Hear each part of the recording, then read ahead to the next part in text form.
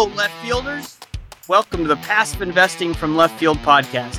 We are building a community of investors who are interested in acquiring real assets that produce real cash flow.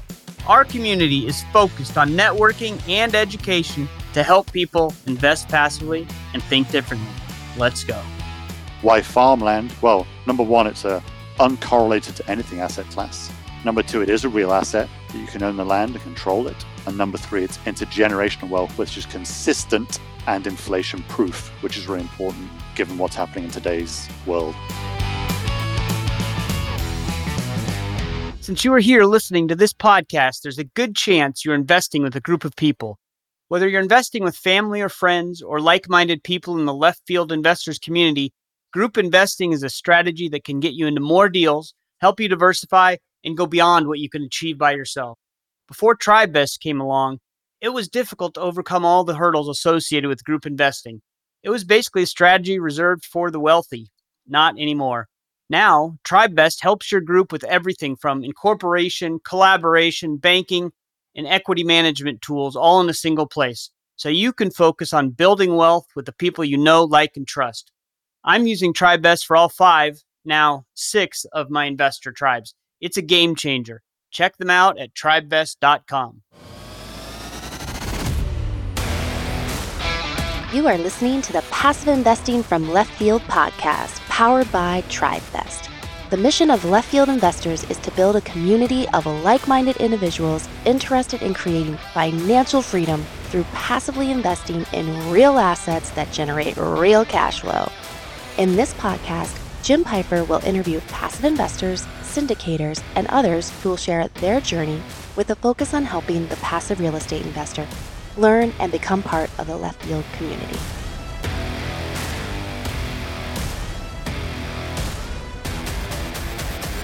This is Brian Burke from Praxis Capital, and you are listening to the Passive Investing from Left Field podcast.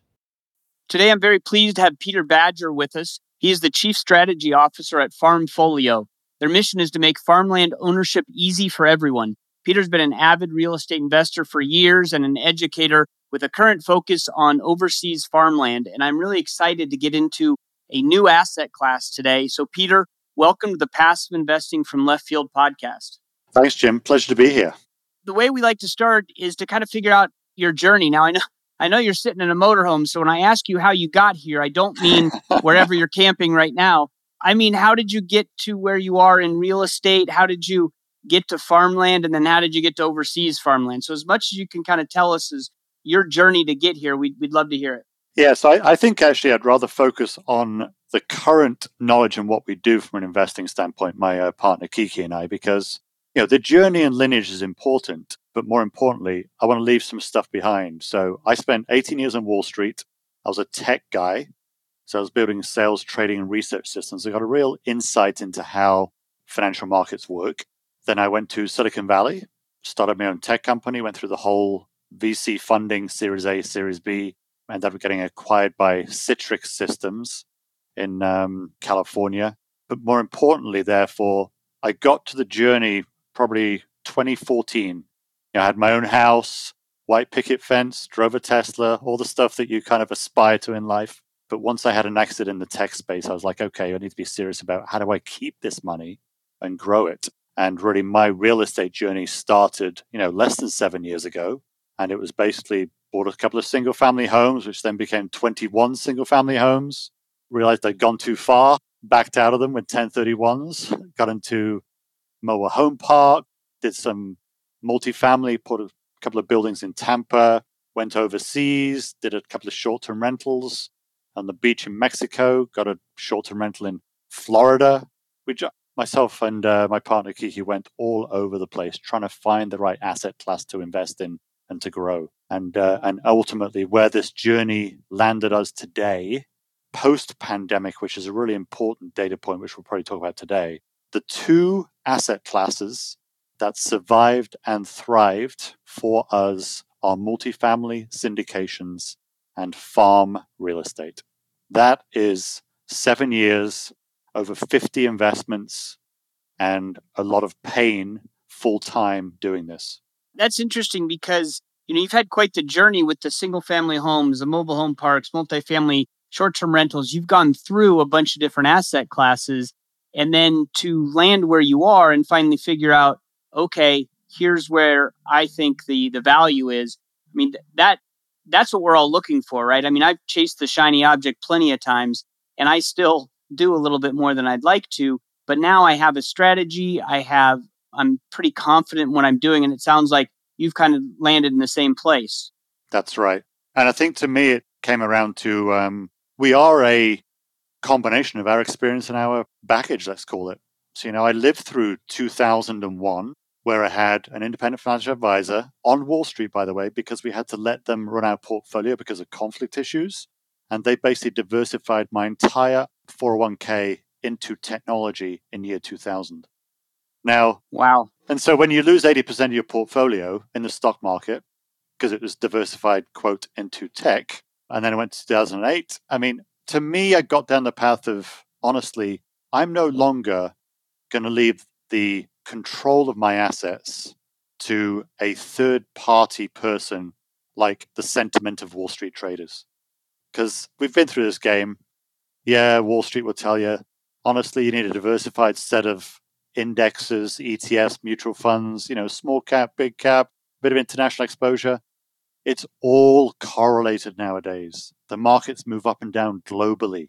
So yes, we've been on a great run. Yes, the Fed's been propping up this entire bull market for the past 6-7 years, definitely. Shouldn't bet against the Fed. But at some point, it will cyclically tank. And therefore, the question for me was, let's get my wealth into real assets, property, buildings, infrastructure. I mean, farms. It just makes so much sense because they're not even counter-cyclical. In the case of farmland, for instance, it's not correlated in any fashion with the public markets. You have a farm, you sell the fruit, people still need to eat. There's nothing to do with the stock market. And that's where I've landed personally, is you've got to get, fine, put a portion in the stock market, go for the growth during the boom years, but you'll die from timing it. So therefore, just take your core of your wealth, which is what we've done, and split it between multifamily syndications and farm real estate. Real asset. Yeah, real assets that produce real income. That's kind of our motto here at Left Field Investors. So, the next question then would be, I get the multifamily because we do that all the time. We understand that. We talk about it constantly. Farmland. Why farmland?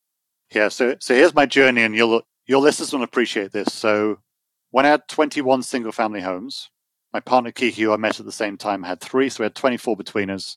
Let's just say that we had a lot of issues with the 3 T's, trash, tenants, and toilets. And we therefore went into multifamily to scale that, because then you had 1 roof versus 24, et cetera, et cetera. Understand the analogy. But I think for what I realized was you're always going to live or die by the operator or the property manager if you own the asset and have a third-party property manager of your own. And so we found some amazing operators. We've done full due diligence. We've got our, let's call it portfolio of multifamily syndications, mostly value add in growing markets with low crime, class B, if you can. And it's going incredibly well. We have, solid value add period, cash out refi. Our buildings are appreciating. We're steady state, 8% cash on cash return is the goal.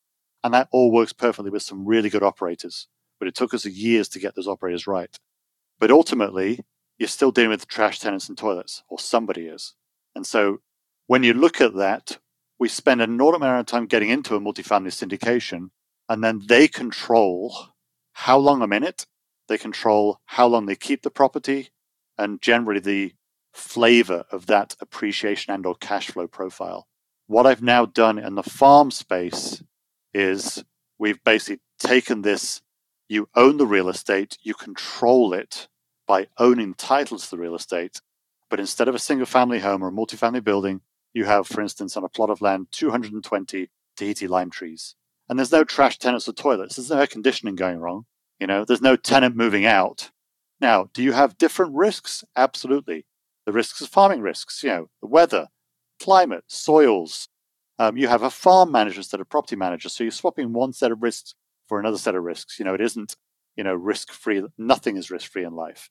But from my perspective, I realized in interviewing people in Silicon Valley who had big wealth that they move a portion, and some very high net worth individuals, by the way, I was informed by some quality people, have between 14 and 22% of their personal wealth in farmland or forestry assets. And the reason for that is because they control it. Number two, they basically do it for longevity and intergenerational wealth. So in the case of my full multifamily syndication, yeah, great. I can hold this thing for 5, 7, 10 years based on what the operator decides is best for us. They should know that. They're the experts in that market. But I can basically plant a coconut tree. I can wait 5 years for produce, and then that tree grows for 60 years straight. So not only is it giving me income today, it's also going to pass intergenerationally down to my daughters, my partner's sons, and our family members. And so I think for me, it was why farmland? Well, number one, it's uncorrelated to anything asset class. Number two, it is a real asset. You can own the land and control it.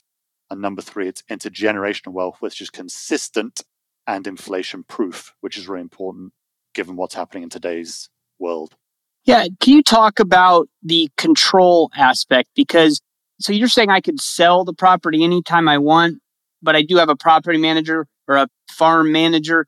Can you kind of compare that to the syndication space? Because I'm not sure I understand what the benefits of the control is, because I still need a manager. I think we talked earlier, I think some of these investments are overseas. Some might also be local. So I don't know if I want control of a lime tree in Honduras, right? That's not something I want under my control. So you can talk a little bit about how it works, maybe. No, absolutely. And what we actually did was, I'm with a company called Farmfolio now. I basically invested with these guys in their syndications for 5 years. And I was so impressed with what the team, Dax, Oscar, and the crew are doing that I ended up joining them earlier this year. And part of the reason was because I finally found a farm asset class ownership model that worked for me and my partner Kiki. Because generally, you will see farmland syndications. You have exactly the same characteristics of a multifamily syndication. You're relying upon the operator for everything. But what we did together, because I raised money for these deals and we kind of worked on this business model together, was we realized that farms need to be managed in their entirety for efficiency, for operational efficiency. You can understand the scale from that perspective if you correlate to the multifamily situation. But rather than going down the syndication path, what we do is we break up these big farms into individual lots. So I'll give an example. There's a farm we're offering right now. There's 103 lots on it, and they're 0.64 of a hectare, and they contain 220 Tahiti lime trees on average. Now, the question is I want control. So what we allow you to do is allow you to actually take title in your lots, one or many. We've got people who buy 1, 3, 5, 10, depends on the passive income amount they're looking for. They back into a monthly passive income amount. You therefore take titles of the land, therefore you control the land. But then what we've done is actually, as a title holder to that land, we've now gone and built the corollary of an HOA, Homeowners Association. We call it an FOA, Farm Owners Association. Because when you think about an HOA, what does an HOA do in a subdivision housing estate or a shared situation like that? Or you have an administrator who takes care of the common areas, the clubhouse, the pool, etc. We've correlated those terms to a farm. So if you're part of the FOA, it has an administrator. That administrator manages the farm manager on your behalf, and they do all the phytosanitary control. They do the harvesting. They manage the shipment of your fruit down to a pack house where it gets washed, sorted, packed, shipped overseas, and then they manage the income checks coming in from the fruit sales as they're sold to Walmart, Costco, Trader Joe's, Albertsons, and Publix in the US. So this FOA structure gives you that beautiful control of the land itself, so you can hang on to this as long as you want, but then you have an administrator, an FOA team who are managing that farm on your behalf at scale for all owners of those parcels together, all 103 lots. So the returns I get are not from my plot of land. They're merged with everybody else. Absolutely, collectively, okay. Because farming is an uneven practice, Yeah. I say an average of 220 Tahiti lime trees because ultimately you'll have a bit of a rocky patch. You may have 5 missing. The other guy might have another 12. Another girl down the road may have another 4, it averages out. So what we ensure is that we can actually farm at scale with efficiency, with operational efficiency, and then take 1/103rd of the income minus 1/103rd of the expenses and give out to each title holder. That's how it works. So talking about that, what are the typical returns, cash on cash return? How long do I have to wait before returns? Because it's almost like development, right? Some of the times I avoid development deals because I want cash flow now. So is that similar here? This is not really a cash flow now play. And then what's the time frames? So it can be a cash flow now. So we've just launched our 4th farm. The first 3 farms were cash flow now. We essentially built the pack house. We started selling the fruit to Walmart, Costco, etc. And therefore, we were just like channeling that cash flow to the Colombian farmers where these farms happen to live in the country of Colombia.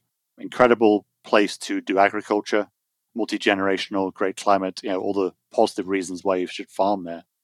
And so what we had was all these farms delivering their fruit to our pack house door, selling them through food sales and distribution channels.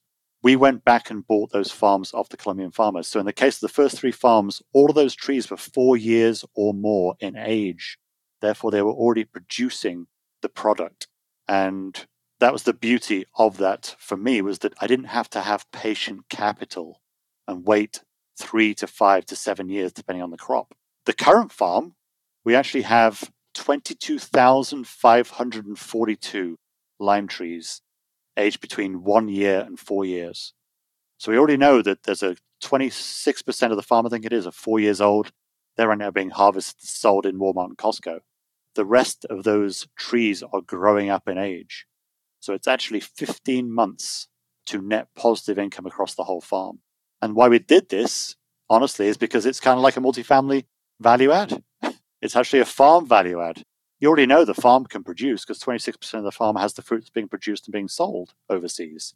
All you're doing is you're waiting a time frame of 15 months so that over 50% of those trees are 4 years or more and therefore producing fruit overall for a positive net flow.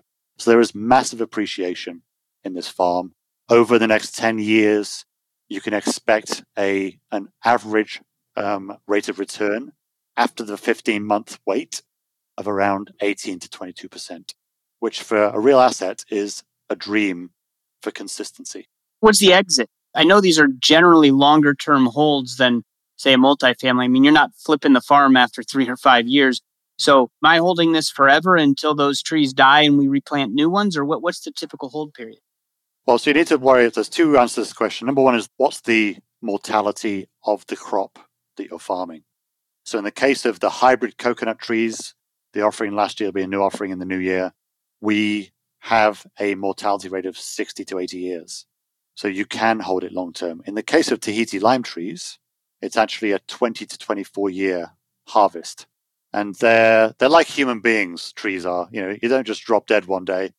They'll decline in production. So you'll run a bit slower and you'll have a few, issues with your health. That's what happened to trees. And so you start to see the production declining at year 20 and just really declining year 24.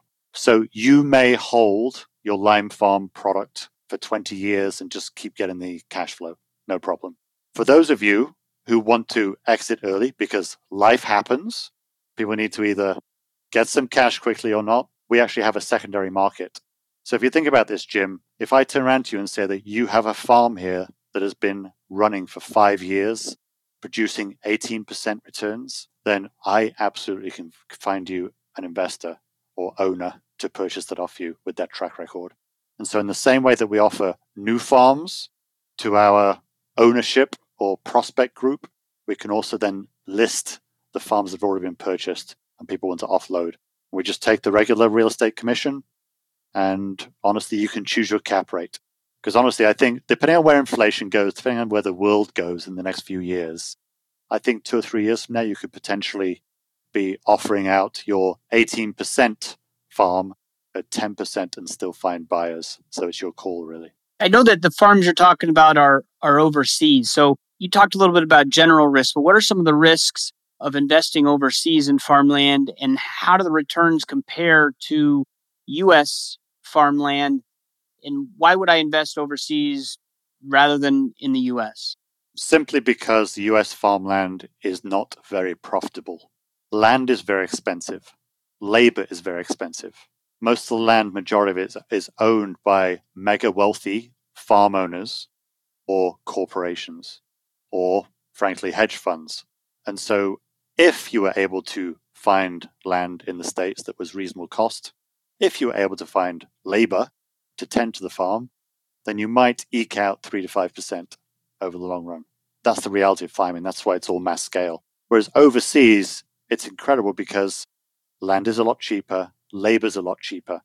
The only difference is that some of the countries overseas, they all sell to their local markets. So in the case of these farms in Colombia, they are multi-generational farms, incredible agricultural capability over there, but they've never had the know-how, knowledge, or capability to export to foreign markets. And that's what we do at Farmfolio. We take care of that. So we have the pack house. We send the container ships up to the port in Philadelphia. We have trucks that send it to distribution centers that then go to Walmart, Costco, Traders, Albertsons, etc. The average Colombian farmer can't do that. So why did we go overseas? Because they have the best agricultural capability in the right climate zone, weather zone, and they just didn't know how to export to, let's say, US, Canada, and European markets where people are paying top dollar in dollars and euros for that produce. And so really we've made this an arbitrage play. Take the cheapest fruit production location, export overseas, and charge top dollar that we're used to paying in a average American supermarket. So that's why we can give you those returns, in all honesty. So I would love to diversify personally across US farmland and international farmland, but there just isn't the product out there. It's classic because there are a few people out there trying to do it. And if you dig deep into their profiles, they'll claim, 8%. The reality is you're getting 1% for 10, 15 years. And the other 7% is actually based upon selling that land at the end of the project. They have no idea who they're going to sell it to. It's just mythical, made-up marketing math. So if you're investing overseas, what do we need to know about local property laws, local jurisdictions, all that? If we're in these foreign countries, what are the risks there with not knowing anything about, their legal system? Yeah, it's important you choose the right country. So in the case of Colombia, as an example, because we have farms, and this is one of the reasons we're there, you have exactly the same foreign property ownership rights as a foreigner as a Colombian would. And so you take title just in the same way. In other countries, Brazil, there's crazy rules about the fact that only 3% of beach-facing land can be owned by foreigners. There's all these kind of, let's call it, titling and ownership rules based upon the country you're in. So you absolutely need to do due diligence that it not only allows foreign ownership, that you have the legal infrastructure in those countries to apply those ownership rights, and as importantly, there are no capital controls in money coming in and out of the country. So in the case of Brazil, for instance, you need to tell somebody, here's the capital coming in, tell the government, make sure it goes through an escrow agent, and make sure you can then bring that out in the future years if you need to do that. There's all these kind of aspects around it based upon the country you're trying to deal with. When I look at a multifamily apartment deal, at Left Field Investors, we have a deal analyzer. We have all this stuff that can help us decide, is this a good deal? I have all kinds of questions I ask the sponsors beforehand so I can evaluate the sponsor. I'm getting more familiar with different markets so I can decide if I want to invest in Dallas or Atlanta. So my question here is, how do I analyze these deals? How do I analyze the sponsor? How do I determine whether I go with Colombia or Belize? And how do I pick which asset classes? Am I doing limes or coconuts? How do I analyze the deal? When you send something to me, how do I decide if that's worth investing in? Yeah, so I'm actually happy to help any of your listeners here by giving you or sending them my risk matrix.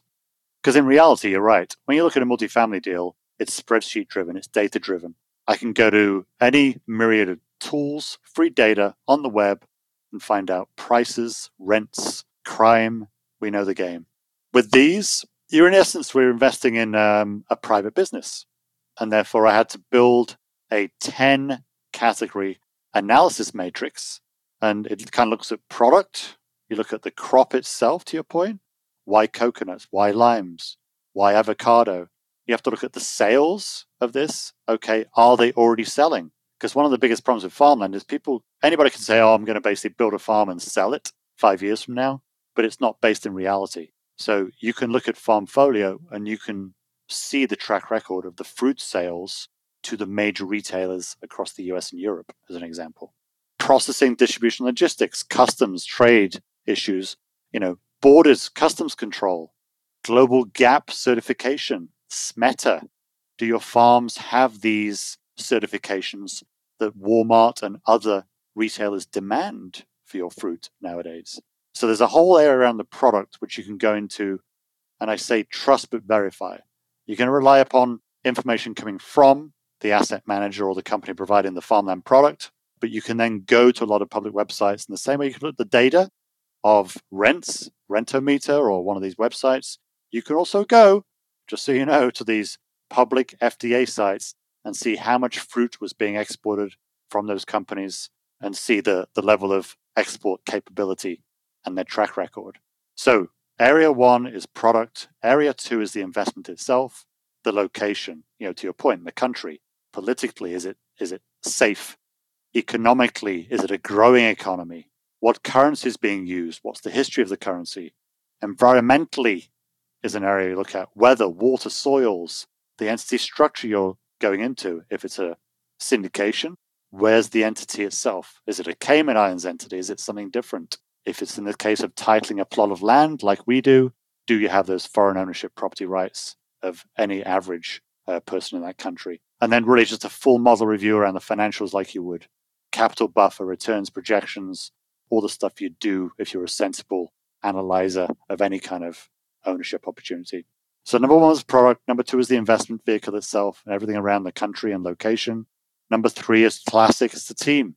You need to find teams that are interdisciplinary, farming knowledge, locals in that country. I cannot stress enough.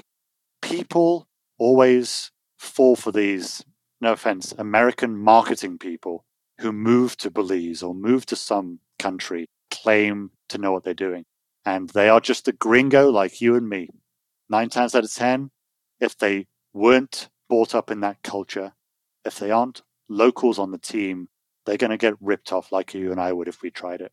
So look for the teams to be multidisciplinary around financials, around farm management, around agriculture, around export capability, around fruit sales and distribution, but also look for, let's call it Americans, Canadians, British people who know what they're doing from a business standpoint, especially in the export markets directly, but supported by incredible, capable, multi-generational Colombians in this case, who know how to farm on the ground and work within that culture.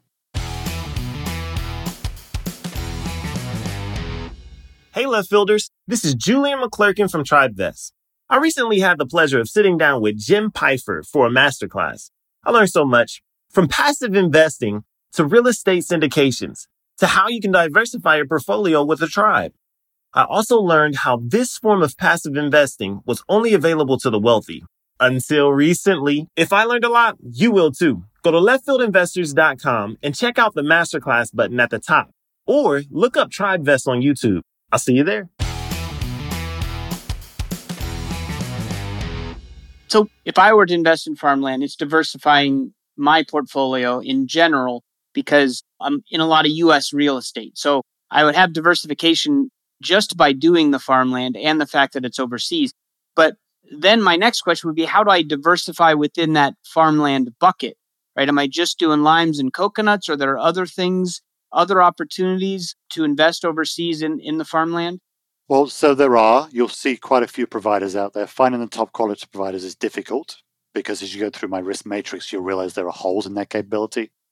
Either they're really good farming people who don't know how to export and sell, or they're really good export and sales people that don't know how to farm. So again, it's, but from a product mix, so we're going down the path of, we have lime and coconut today. We're going to be offering teak, which is an incredible forestry product. And then we'll have avocados next year. But really the goal is to kind of look at your asset allocation and say, listen, if I want my 100% of my assets, keep 10% in cash, maybe 25, 30% in the stock market. Let's take the final 60%. Let's maybe do 30, 40% in multifamily value-add syndications in the US. Consistent appreciation and cash flow. And then let's take the final 20% and put it across 3 or 4 crops in different farms in different locations and diversify that across that farm product. And I think with that, you end up with what is a, frankly, balanced, not even counter-cyclical, uncorrelated wealth profile, to your point. And honestly, I've got 40% of my wealth overseas. I'm British with American passport now, so I'm dual citizen. But my 40% is overseas because I just don't know what's going to happen in my life and my children's lives in this country, given the debt this country is taking on. So for me, the 40% overseas is the get out of a jam situation if the worst case scenario occurs here. Right. You talked a little bit about some of the general risks when we first started. Can you talk about climate change and the effect of that on crops? And, we're seeing fires everywhere in the West Coast and that kind of thing. So can you talk about how that affects at least the farms that you're looking at and how that enters into your underwriting and risk analysis? Yeah, absolutely. I mean, I'll give one concrete example, which everybody will get. Okay, why did I choose Colombia? Why did I choose to join a company that's based in Colombia from a farming standpoint? Well, let's take a standard weather pattern, hurricanes. So as we all know now, living in America, those hurricanes come in across the Caribbean. They'll wipe out Haiti or Puerto Rico like Maria did one time.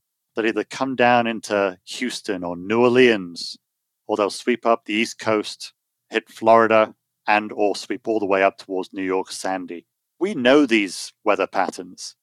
The beauty of Colombia is if you look at a world map and look at South America, the tip of South America protects Colombia from hurricanes. That whole hurricane path happens in the States only.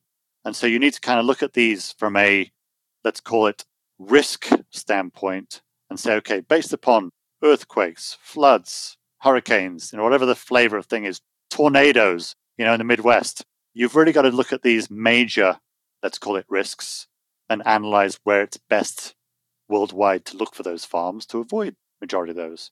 And therefore, Colombia does not suffer any of those risks. Now then, let's talk about water.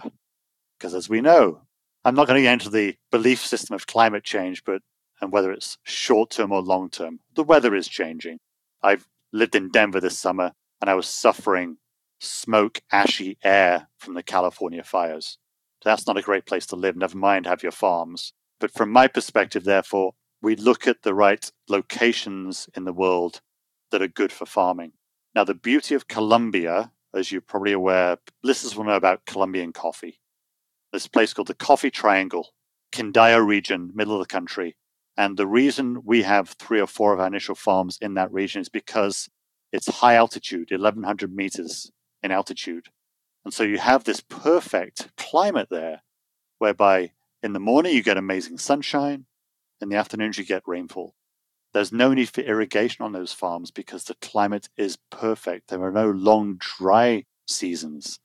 And so you need to look at weather patterns, soils, in that perspective to understand where the best locations in the world, longitude, latitude, altitude, and then rainfall, weather patterns to really choose the right farming locations. And so, yes, would I buy a farm in California today? Probably not. Water and weather is an issue. Would I, by the way, the big joke in the UK right now is that they're starting to grow champagne in the south of the country. That you couldn't, you had to go to France in the past, but now the weather's it's getting hotter in the UK. Ironically, rainy, dreary England that I grew up in as a child may become an amazing place to live in the future because it's getting hotter and the weather's improving. But you get my point. You need to look at this in the same way that I'd look at, let's say I'm investing in multifamily, I'd look at it macro, micro. Macro is their population growth in that MSA. Are the rents going up? Are the values of home and condos going up? Is the crime going down? You'd look at that on both a macro city level and a micro neighborhood or zip code level. And you need to do a similar thing with weather in the farming location where those farms exist. And really, that's the way to think about that. the parallel analysis track. Yeah, that makes a lot of sense. So most of the real estate that I participate in now has some component of leverage that helps amplify the returns. Is there any leverage opportunities here? Is there any financing that happens? Is there a return of capital that happens? Anything like that similar to some of the things we're more familiar with? So right now the answer is no, but we're working on it because we realize that people want to leverage. And so we'll, for instance, sell a lime lot, and depending on the age and maturity of the trees and therefore the cash flow amount, you'll pay between $35,000 and $45,000 on average for those lots. Now, in some ways, in today's single-family home environment, that's kind of the deposit on a $150,000 home in Texas or Florida, isn't it? So it's all cash.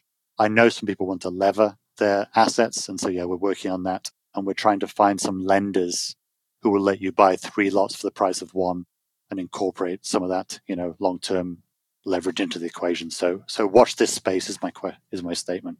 And that sounds great. No, I'm very interested in that. So this has been a great conversation. As I said in the beginning, we're not that familiar with farm and farmland, and then you combine that with overseas, and it just seems risky. But the way you explain it, it probably does have a place in your portfolio to have a little bit of overseas exposure, have a little bit of farmland exposure, and this is a good way to get a little bit of both. So my final question, and this of course doesn't relate to farming necessarily, but can you share with us a podcast that you listen to that you really like and that our listeners might like as well? So I'm actually guesting in another hour or so on the Old Dog Real Estate podcast. So there's a bunch of great podcasts out there. I mean, if I had no job, I would listen to podcasts all day long because it truly has been an accelerator of my knowledge and therefore my wealth over the past 10 years. So yeah, Old Dogs Real Estate podcast, give it a listen. You'll learn a lot more around the real estate asset class. And yeah, that's the key. Okay, awesome. I'll definitely put that one in the show notes. And then you said you would share that risk matrix with me that I can share with our listeners as well? Yes, absolutely happy to. One of my goals is educationally. I don't care if you buy farmland from Farmfolio and myself or not. What I care about is you don't get suckered like I did early in my journey on a piece of farmland where they had no business being in the farming business. So please, yeah. I'm sharing the love because I think farmland's a great asset class. And like every asset class, there are bad providers and great providers. And my risk matrix will actually help you stay out of Dodge. That's the goal. Well, that's fantastic. And that's part of what having a network and having a community is all about, right? Is helping each other and making sure that we're learning together, growing together, and hopefully making some money together. So how can our listeners get in touch with you if they want to contact you? Yep. So I'm happy. Send me an email. My name is peter@farmfolio.net. And obviously our website is farmfolio.net, farmfolio.net. And our goal is to make farmland ownership easy for everyone. I hope you all have a Farmfolio within your portfolio. Fantastic. I will put all of that in the show notes along with the risk matrix. So thank you so much, Peter, for being here. This was a great episode, and we'll talk again soon for sure. Thanks, Jim. It's a pleasure.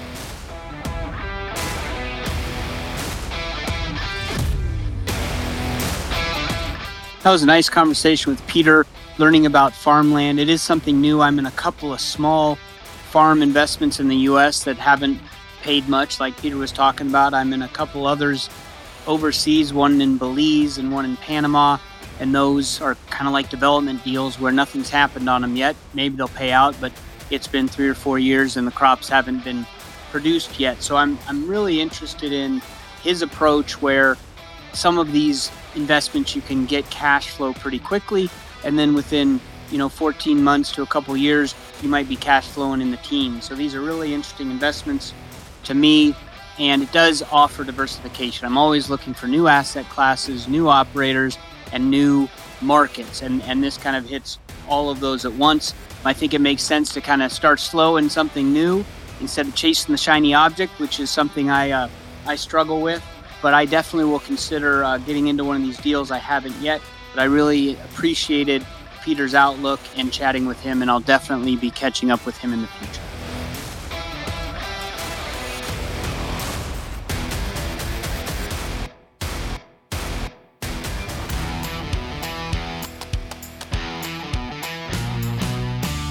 Thanks for hanging out in left field with us today. If you're interested in becoming a left fielder, you can find us on the World Wide Web at www.leftfieldinvestors.com, or you can send me an email, jim@leftfieldinvestors.com. Thank you for listening to the Passive Investing from Left Field podcast. If you enjoy the show, please go to Apple Podcast or wherever you listen to podcasts and rate and review the show. This show is for entertainment purposes only. Nothing said on the show should be considered financial advice. Before making any decisions, consult a professional. This show is copyrighted by Passive Investing from Left Field and Left Field Investors. Written permissions must be granted before syndication or rebroadcasting.